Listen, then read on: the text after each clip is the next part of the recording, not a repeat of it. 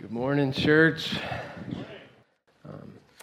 So if anyone's new to our church, you've been hearing this phrase, Route 66, a lot. We are in this initiative where we're reading through the whole Bible in 1 year, give or take, 66 books in 66 weeks. And we're doing it not only to discipline ourselves to be in God's Word, but hopefully also to stir up in our hearts a passion for the Lord. Because we believe the Bible is one big story, right? It culminates in the life and death and resurrection of Jesus Christ. And it's on every page that it's hinted at. But if you're in Route 66 with us, maybe a feeling you've had, I know it's a feeling I've had a couple times, is, whoa, can we slow down? This is a lot. This is so fast. It's such a pace that we're going at. But I want to encourage us this morning because there's a way of reading God's Word where you digest it and you meditate on it and you take your time with it and you go slow. And that's kind of like maybe hiking a path in the mountains, right? You have time to look at every tree, every stone, and take it in and enjoy the beauty of it. But Route 66 is kind of like getting in a helicopter and flying over those mountains. It's all going by so quickly, but it's an incredible vantage point. It's an amazing perspective that you get when you go at that speed and from that height. So neither perspective is better, but it would be a shame if we never experienced both styles of reading and of enjoying God and His Word that way. So if you are tracking with us right now, we're in the middle of our Kingdom series. And just as a quick recap, Israel makes it to the Promised Land. They start driving out some of their enemies, and it doesn't take long before they ask God to make them a king so they can be just like all the nations around them, right? They thought a king was the answer to their problems. It was going to be their source of courage and protection and authority. So we watched as God gave them Saul, who was a king who attempted to do things in his own power, right? And Saul succumbed to pride and vanity, and he ends up losing his right to the throne. And last week we heard Jason preach about David, the shepherd boy, who God raised up to be king because he had a heart after God's own heart. But this morning we're going to look at the division of the kingdom of Israel. So not only 2 generations later after King David, the whole kingdom of Israel is going to get split in half by David's grandson. So today's message, I'm going to break it up into three sections for us. We're going to look really, really briefly at the historical reason for Israel to divide. But then we're going to spend more time discussing what was the spiritual reality. Like, why did God cause that to happen? And then finally, we'll ask, what does it mean for us personally? So let me pray, and then we can dive into God's Word. Father God, Lord, we thank you for your word. Your word is alive, it's living and active, and it's sharp. Lord, so I just pray that you would have it speak to us this morning, that it would cut to our hearts, God, that you would enter into our spirit, into our hearts, into the very essence of our being with your word and plant it there. Convict us where we need conviction, Lord, and draw us closer to yourself, Lord. Give us a new heart, a heart that loves you and seeks to follow you, God. In Jesus' name, amen. Okay. If we had to put our finger on one moment in time that was the cause of Israel to divide, and maybe you didn't even know Israel divides, but spoiler alert, Israel gets split in half, okay? It would be in 1 Kings chapter 12. And you're actually going to read that chapter in Route 66 this week, so I'm just going to do a real quick flyover. We have a map, actually, I'm going to pull up. It's the story of Rehoboam and Jeroboam. And there's nothing like trying to keep track of a story with main characters whose names rhyme, right? So I'll try and keep it straight for us, but Rehoboam is the king over Israel, and he is David's grandson, okay? And Jeroboam is a servant of the king. And what happens is Jeroboam gathers the servants that class of people, and they appear before King Rehoboam, and they say, hey, can you lighten up on us, please? It's a little too much, all that you're asking from us. And King Rehoboam, he decides to consider their proposal, and he asks for a few days, and he goes and he seeks counsel. He goes first to the wise elders of Israel, and he says, what do you think I should do? And the elders tell him, you should listen to them, because if you lighten up their loads, they'll receive you as king, and they'll be your servants forever. Rehoboam doesn't really jive with that response, so he goes to his peers, the young men that he grew up with in the palace, and he says, okay, what do you guys think I should do? And they basically advise him to say something along the lines of, oh, you think my dad's limitations were rough and he was harsh? Well, you got another thing coming with me. And he basically, which response do you think he chooses? He chooses to listen to his peers, right? And he goes out and he tells Jeroboam and the servants, he says, basically, I'm going to lay down the hammer on you, which is just such a foolish move. And you'll see the foolishness and the folly of it this week as you read, but Jeroboam then leads a rebellion. He's like, fine, if you're going to act that way, I'm going to rebel. And all the people rally around Jeroboam, and they make him their king. So in a moment, God separates the nation of Israel into two halves, a northern kingdom, which is ruled by this rags to riches story of the servant made king, Jeroboam. And then that's 10 of the 12 tribes of Israel. And in the south is Judah, a southern kingdom, which continues to be ruled by King Rehoboam, and he gets only 2 tribes, Judah and Benjamin. And Israel's going to live in this split status for the rest of their time until the exile. And as you read the scripture from here on out, this delineation appears constantly. The word is going to speak of the northern kingdom, Israel, and the southern kingdom, Judah. But that might have been the mechanism for how the kingdom splits, but it's not really the true reason why God makes it happen. It's clear that Rehoboam screws up and he makes a pretty prideful, foolish decision in that moment. But there's actually a much deeper reason for it happening. See, Rehoboam's decision was sort of like lighting the match that started the fire. But the kindling had already been piled up and doused with kerosene. And that was due to Israel's previous king. That's King Solomon. So to learn the real spiritual reason for Israel's divide, we need to look at the choices of King Solomon. So if you would, let's open our Bibles up to 1 Kings chapter 11. And while you turn there, I'm just going to give a brief background on Solomon. So when David was old, and sort of past his prime and lacking the strength to rule effectively, his son, Adonijah, decides to prop himself up as king. And he starts gathering the support of the people. And David's wife, Bathsheba, yes, the Bathsheba he committed adultery with, she goes to King David and says, hey, can you set up my son, Solomon, as the king? And so in one of his dying actions, David listens to Bathsheba and gives his crown, effectively, to Solomon. And Solomon, he kind of starts off well. Early on in his kingship, he has this unique moment where the Lord appears to him and says, you can ask for one thing, anything, and I will give it to you. And in a real moment of character and humility, Solomon asks for wisdom. And God is really, really pleased by that. It reveals Solomon's heart. And so God, in addition to giving him wisdom, he gives him wealth, prosperity, power. And so Solomon ends up with all these resources at his disposal. He ends up building the temple, this opulent, the whole temple it's described, everything pretty much is covered in gold. That's how rich Solomon was, to have all of that gold at his disposal. He writes books of wisdom like Ecclesiastes, which we heard read this morning.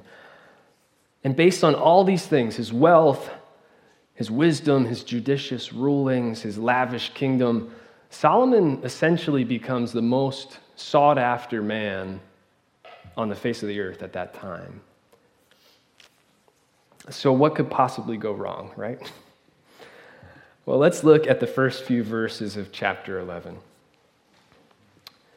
Now, King Solomon loved many foreign women, along with the daughter of Pharaoh, Moabite, Ammonite, Edomite, Sidonian, and Hittite women, from the nations concerning which the Lord had said to the people of Israel, "You shall not enter into marriage with them, neither shall they with you, for surely they will turn away your heart after their gods."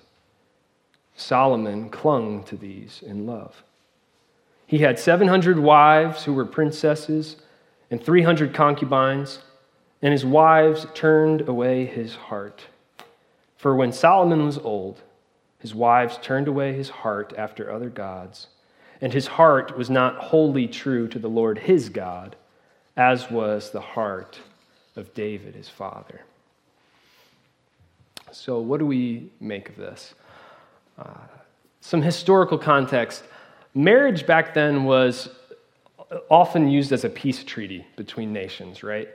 It's likely that a bunch of surrounding leaders saw the prominence of Solomon in Israel, and they willingly brought their daughters to him in marriage and said, "Hey, if we give you our daughter, you promise not to invade or make war on us or increase our taxes."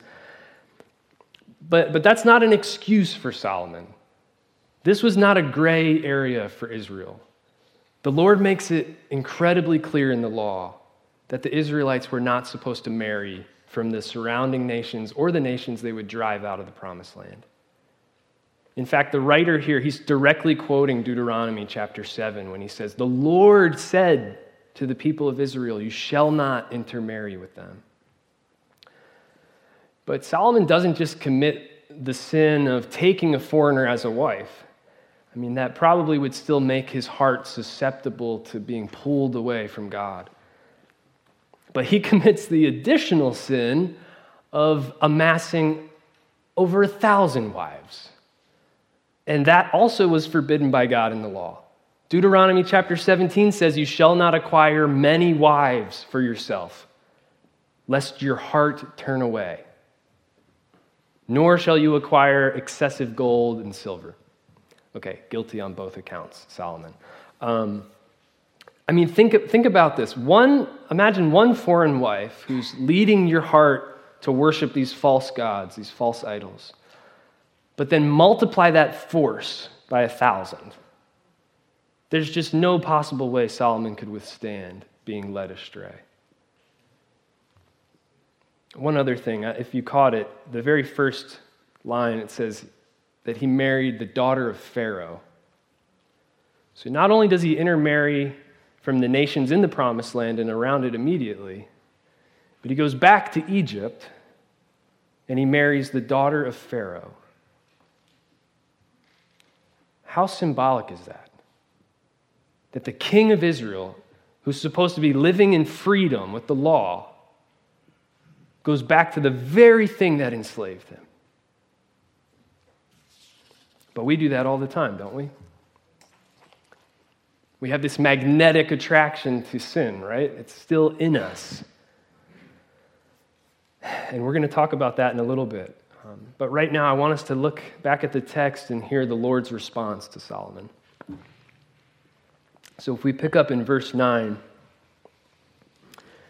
"And the Lord was angry with Solomon because his heart had turned away from the Lord, the God of Israel, who had appeared to him twice and had commanded him concerning this thing, that he should not go after other gods. But he did not keep what the Lord commanded. Therefore the Lord said to Solomon, 'Since this has been your practice and you've not kept my covenant and my statutes that I've commanded you, I will surely tear the kingdom from you and will give it to your servant. Yet for the sake of David your father, I will not do it in your days, but I will tear it out of the hand of your son. However, I will not tear away all the kingdom, but I will give one tribe to your son for the sake of David my servant and for the sake of Jerusalem that I've chosen.'" Now skip down to verse 29. Recognize this name? "And at that time when Jeroboam went out of Jerusalem, The prophet Ahijah, the Shilonite, found him on the road. Now Ahijah had dressed himself in a new garment, and the two of them were alone in the open country. Then Ahijah laid hold of the new garment that was on him and tore it into 12 pieces. And he said to Jeroboam, "Take for yourself 10 pieces, for thus says the Lord, the God of Israel, Behold, I am about to tear the kingdom from the hand of Solomon, and will give you 10 tribes. But he shall have 1 tribe for the sake of my servant David and for the sake of Jerusalem, the city I have chosen out of all the tribes of Israel." Okay, let's stop there. So here the Lord, he's blunt with Solomon. He says, I'm going to tear the kingdom out of your hands. And God reiterates that to Jeroboam, the servant who would become king, right? And he gives this great visual aid. Ahijah, the prophet, he's wearing a garment, and Ahijah rips it into 12 pieces. And he says, this is the way God's going to tear up Israel. He's going to rip it into 12 pieces, and you're going to get 10. And Solomon's line is only going to get 1. And I think this is really interesting because the idea of tearing something or being torn has multiple meanings, right? It can mean having something forcefully taken from you, like when you see kids playing on the playground and one kid tears a toy away from another, right? But it also can mean to be in a state of division. I mean, when you tear a piece of paper, you literally divide that paper into multiple pieces. And so this declaration from the Lord to Solomon, it's true on multiple levels. The kingdom is going to get torn or ripped out of his hands, or his son's hands, rather. But it's also going to be torn and divided into multiple pieces and fragments. But in another sense, we use the word torn to express when we're divided internally, right? When we're torn over a decision or 2 competing interests. And isn't that exactly what's happening with Solomon right here? The kingdom of Israel is going to be torn because the heart of its king is torn. Torn between 2 loves. The love of his foreign wives and their gods, and the love of the one true God, Yahweh. And God's decision to split the kingdom, it comes straight from his displeasure in Solomon's divided heart. Remember, the word said that God was angry because Solomon had turned away from the Lord and toward other gods. Now, Jesus warns us against this very thing, and we'll put this verse up from Matthew chapter 6. The Lord says that no one can serve 2 masters. Either he will hate the one and love the other, or he'll be devoted to the one and despise the other. And we've heard this repeated a lot during Route 66, so I'm just going to reiterate it. But there is no middle ground for a Christian. There are only 2 kingdoms. There's the kingdom of God, and there's the kingdom of this world, the kingdom of darkness. There is no possible way that you and I can turn towards the things of the world with desire and with affection and simultaneously seek to love the Lord first and foremost. They are contradictory. The disciple John puts it this way in 1 John chapter 2. Do not love the world or the things in the world. If anyone loves the world, the love of the Father is not in him. See, the greatest commandment, it doesn't charge us to love the Lord with some or most of our heart, soul, mind, and strength. It tells us, it demands of us, love the Lord with all that you are. Solomon's own father, King David, he prayed this for his son. He prayed it over his son in 1 Chronicles. Give my son Solomon an undivided heart to keep and to carry out all your commands, your decrees, and your statutes.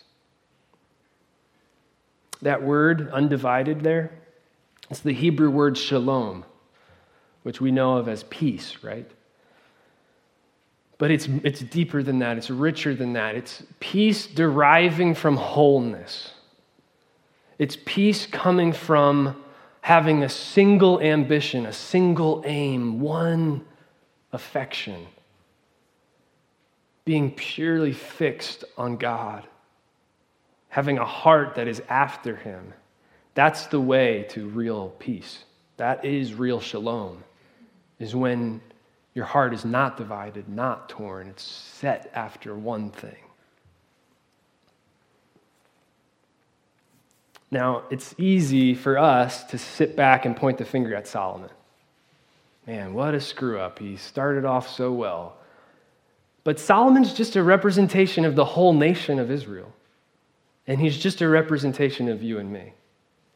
So I think the question we need to ask is, how did this happen to Solomon? Because he makes some good decisions off the bat. He asks for wisdom and humility rather than money or power. He builds the temple for God's presence to dwell in. So how did the wisest man who ever lived end up turning away from the Lord and forsaking him? Because if it happened to him, it can happen to us.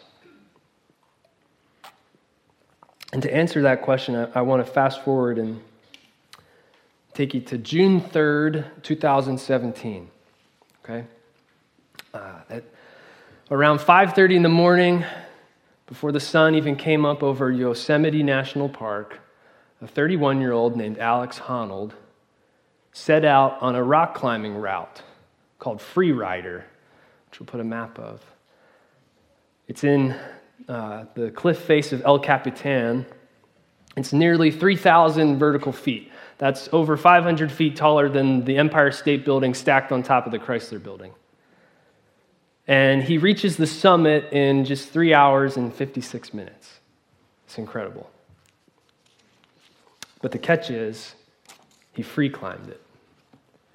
He did it without any ropes. The first ever to climb that route with no ropes. There's a picture of. So I'll let you get that pit out of your stomach. If you're curious, National Geographic made an incredible documentary. It's called Free Solo. But I want to say the trick to free climbing, to being a good free climber, I guess to being a not dead free climber, besides a dose of questionable sanity, is impeccable grip strength. So what does that have to do with Solomon? Well, if you look back at verse 2 in chapter 11, all the way at the end of verse 2, it says this little phrase, Solomon clung to these in love. Solomon chose to put the grip of his heart around foreign wives and their gods. And that word clung is the same Hebrew word for cleave, which we read in Genesis. The husband should cleave, hold fast to his wife. So maybe you're thinking, Andrew, wait, Solomon's not doing anything wrong. The Bible says a husband's supposed to cleave to his wife. Yes, the Bible does say that, but not in an ultimate sense, not in the extreme sense, not in the sense of placing all your value, your hope, your joy, your stability, your purpose in that one person. Our hearts were only ever made to cling and hold fast to God. But toward the end of his life, Solomon rearranged all of his priorities, gets them all mixed up, and he puts his wives and their gods at the top of his list. And God repeatedly warns against this, and he tells us in Scripture time and time again to hold fast to him above everything else. Just up until this point in 1 Kings, that phrase, that command to cling, to hold fast, has been used 7 times. This is just one example, Deuteronomy 13. You shall walk after the Lord your God and fear him and keep his commandments and obey his voice, and you shall serve him and hold fast to him. It sounds a lot like David's prayer for Solomon, doesn't it? Obey all of his commands. Hold fast to him. See, David knew that that was the real reason for living. But why? Why is God so adamant about us clinging to him? I think it's because it's a lot harder to be torn away and turned away from the Lord when you have a good grip on him. So I want us to think about this. When is your grip strength the weakest? You know when you first wake up in the morning, you're still groggy and tired, and even holding your toothbrush is like a challenge. Your fingers are still waking up. Or if you're outside in the cold and there's not a lot of circulation going to your fingertips, and even like an easy, simple task becomes almost impossible. Well, I think a coldness or a tired apathy before God, that's a surefire way to lose your grip on him. If you watch that documentary about Alex Honnold, it is abundantly clear that he loves rock climbing more than anything else in the world. It's his identity, it's his everything. His relationships pale in comparison to his love for rock climbing. It's a little bit sad to see it, actually, but it's the same. The same needs to be true for us. God needs to outshine and outdo everything else in our hearts. Because the hotter our passion burns for the Lord, the stronger our grip on him gets. And during the documentary, there are these moments where the film crew, they actually stop rolling. They can't even bear to watch, because if he slips at this pivotal moment on the climb, it's over, right? One mistake and he's done for. But that adrenaline rush, it comes from knowing the consequences are extreme, right? So do we take the time to realize the consequences of forsaking and forgetting God and turning away from him? For Solomon, he just lost an earthly kingdom. But for us, for the Christian, do we know what's at stake when we turn away from the Lord? When we pursue the things of this world, in the moment, it never seems like a lot. It's just this one small thing. What could happen? What could go wrong? But we risk death when we turn from the Lord. We risk dying, not just physically, but spiritually. Because the wages of sin is death. Every time you and I willfully turn away from God and pursue something else, we're numbing ourselves to him. We're numbing ourselves to his presence and to his love. It's a spiritual death.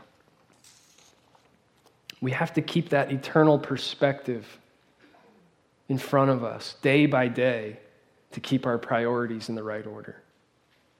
What really matters? What is of ultimate meaning to us as Christians?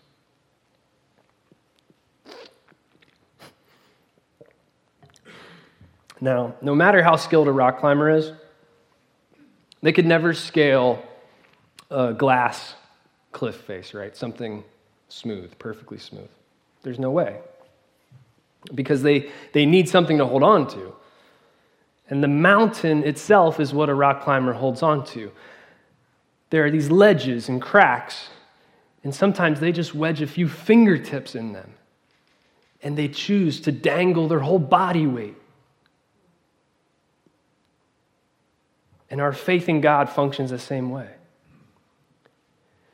You and I are never going to fully comprehend God. He is an infinite God. His ways are higher than our ways. His thoughts are higher than our thoughts. But God gives us enough to hold on to. He reveals enough of himself to demand and deserve our confident trust, our adoration, our love, our commitment to him. Namely, he shows us his love by giving us the life of his own Son. And it's the death and the resurrection of Jesus that's the most important thing that we're given to strengthen our faith. It has to be that finger hold that we keep coming back to that demands we hang all our weight on it. Because it's the culmination of everything this book talks about. And it's hinted at every page. Even in the chapter we just read, it was there. Even though God was angry with Solomon, he remembers his promise to his people. He says he's going to preserve one tribe, the tribe of Judah, for the sake of his servant David. And even though Judah is led by flawed kings, and even though it's small and smaller than its northern counterpart, it's going to be the tribe that God derives the Messiah from, the Savior, Jesus. I want to put up a passage from Ezekiel. This is written 300 years after the split of Israel. And Ezekiel is prophesying about the one who would come to reunite and restore the nation. He says, this is God speaking, "And I will make them one nation in the land on the mountains of Israel, and one king shall be king over them all, and they shall be no longer two nations, no longer divided into two kingdoms. They shall not defile themselves any more with their idols and their detestable things, or with any of their transgressions. But I will save them from all the backslidings in which they have sinned, and I will cleanse them, and they shall be my people, and I will be their God. My servant David shall be king over them, and they shall all have one shepherd. They shall walk in my rules and be careful to obey my statutes. They shall dwell in the land that I gave to my servant Jacob, where your fathers lived.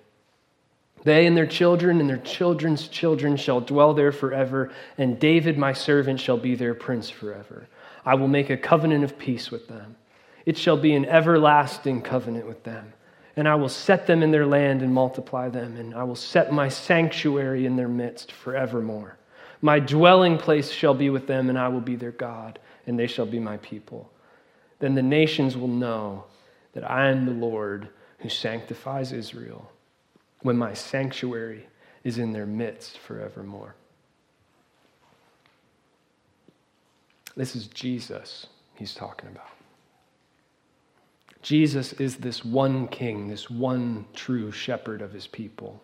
Only he can cleanse us from our sin, from backsliding. Only he can enable us to follow him purely and obey him. Only he gives us that everlasting shalom, that peace with God. And only he welcomes us into God's presence forever. Jesus is the only one who can do this, because he was the only one with an undivided heart. Unlike us and Solomon, Jesus' heart was only set on one thing: doing the Father's will. He said his food was to do the will of God. But because of his unyielding devotion to the Father, it meant that he himself would be torn away from the presence of God through his death. And even there, in the face of that suffering, he says to God, "Not my will be done, but your will. I'm undividedly devoted to you, God."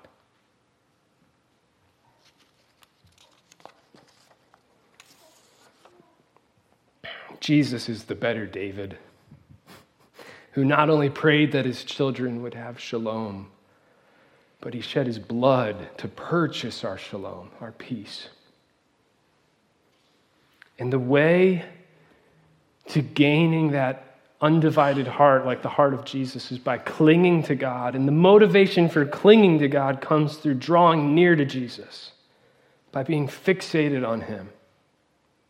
You know, when Jesus is on the cross, the soldiers, they're stripping him naked and they're dividing up his clothes, and they try and cast lots for his undergarment, the shirt or the tunic that's closest to his heart. And they can't split it because there's not even a seam in it. It's like the things that touch the heart of Jesus themselves get undivided and indivisible.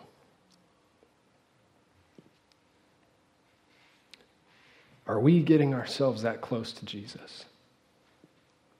Do you live right up against his heart where his life bleeds into your life? where he shapes and determines how you live and why you live. See, the mountain, it offers a hole for the climber to grab onto. And Jesus is our rock, is he not? He gives us the holes here and in his feet to hold on to wedge ourselves in.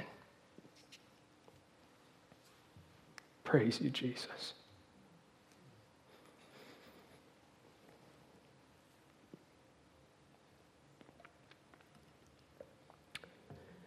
Maybe you haven't realized that your grip on God has been weakening.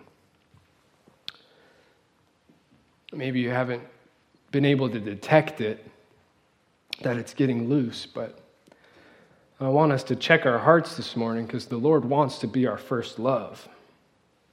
So what's in the way? What are these lesser things that we're clinging to?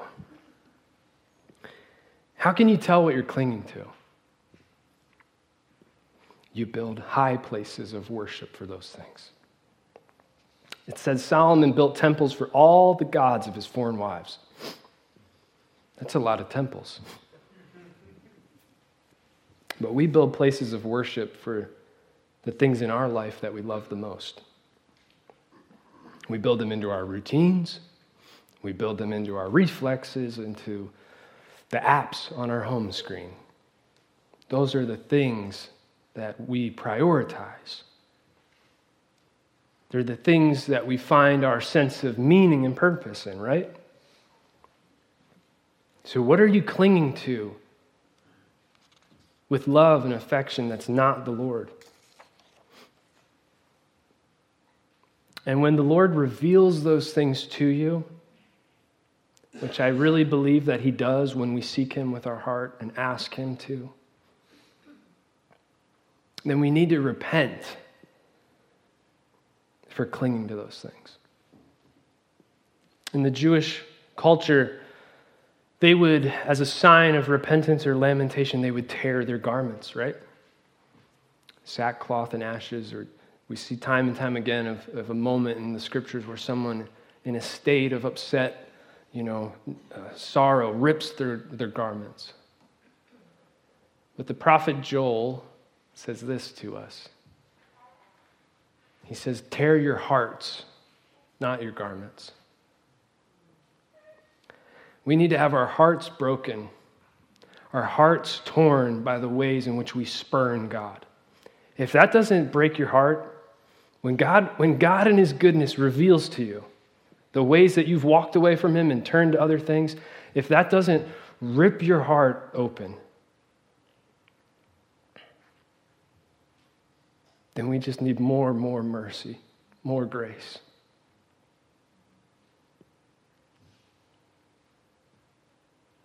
Lord, give us repentant hearts. Help us turn back to you. Lord, help us to cling to you, Jesus, with all of our strength, all of our mind, all of our soul, all of our heart, Lord. Be our everything, God.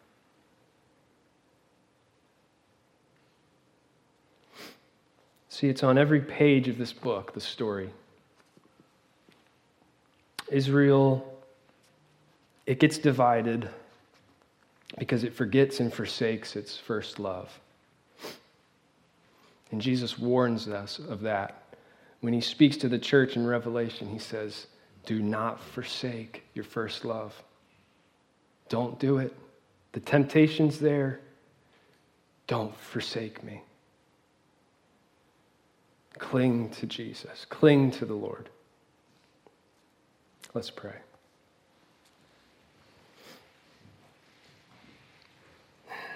Father God, you are the author and the perfecter of our faith, Lord. Thank you that it's not in our own power to have to hold on to you perfectly, Lord. You give grace upon grace, Lord, but you do demand a choice of us daily.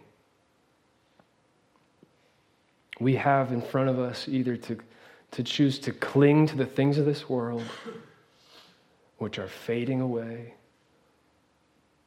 Or we can cling to you, God. We can cling to your heart, where we find true peace with you, Lord.